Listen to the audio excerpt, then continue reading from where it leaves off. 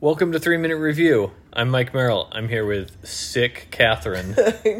I can't do it anymore. Do what? Sneeze as much as I've been sneezing. It's like a joke cold. You've been snorting and forking and sneezing and coughing, and sometimes you forget and you'll just cough and I'll feel your hot cough breath on my face. I'm sorry. One of the things that's funny about you is I'm disgusting? Well, you're one of the worst people in terms of covering your mouth when you cough or sneeze. I just kind of feel like there's germs everywhere, so what's the point? Sure. You know? People who are hypochondriacs, I'm like, do you know how many fucking germs? Don't go outside. You can't. Okay, Howard Hughes. Is he the germy guy? But you also know that's... Howard Hawks? No, you were right the first time. Howard But Hughes. when you're sick... Yeah? The reason that you have a cough... is because the little germs want to get out. They want to come out of you. And they want to get in somebody else. Where do you think they're living right now in my body? In your lungs. They're when you cough, things come out of your lungs? Yeah. Really? Think about the air. Think about taking a breath in and out. What are the lungs attached to? Mouth-wise? The trachea? The trachea, right? That's air. Yeah, right. Okay. And then the esophagus...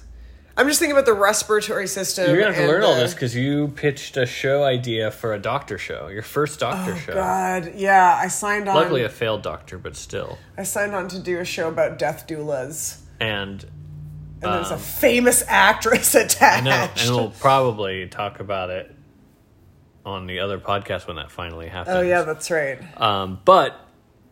We can't record right now because your voice is funny, and if we want to edit it together... It's not going to sound the same. But I kind of think we just need to record because I think a lot's happening. So we might just have to do it. I think I've heard Ira Glass do that. Just record anyway? He's just like, I have a cold. This is the part where I still have a cold. As long as it's consistent through an episode, I think it's fine. It's true. I think you're right. I was watching some people that were doing a podcast, and they were putting some course together, and... The guy got a much shorter haircut, but they were which he was like, it's fine, except I'm halfway through recording this video course that we're doing. Oh. So he just starts wearing a hat all the time. Yeah, you gotta have to wear a hoodie. Wait, this guy didn't know that he couldn't cut his hair because he was recording a thing? It was unintentional. Unintentional haircut? Well, the shortness. Oh, it was the haircutter it was the hairdresser. The haircutter. The haircutter did the problem. Yeah, she had the wrong number shear. You know what? I have this something. Wow, those are all words. What?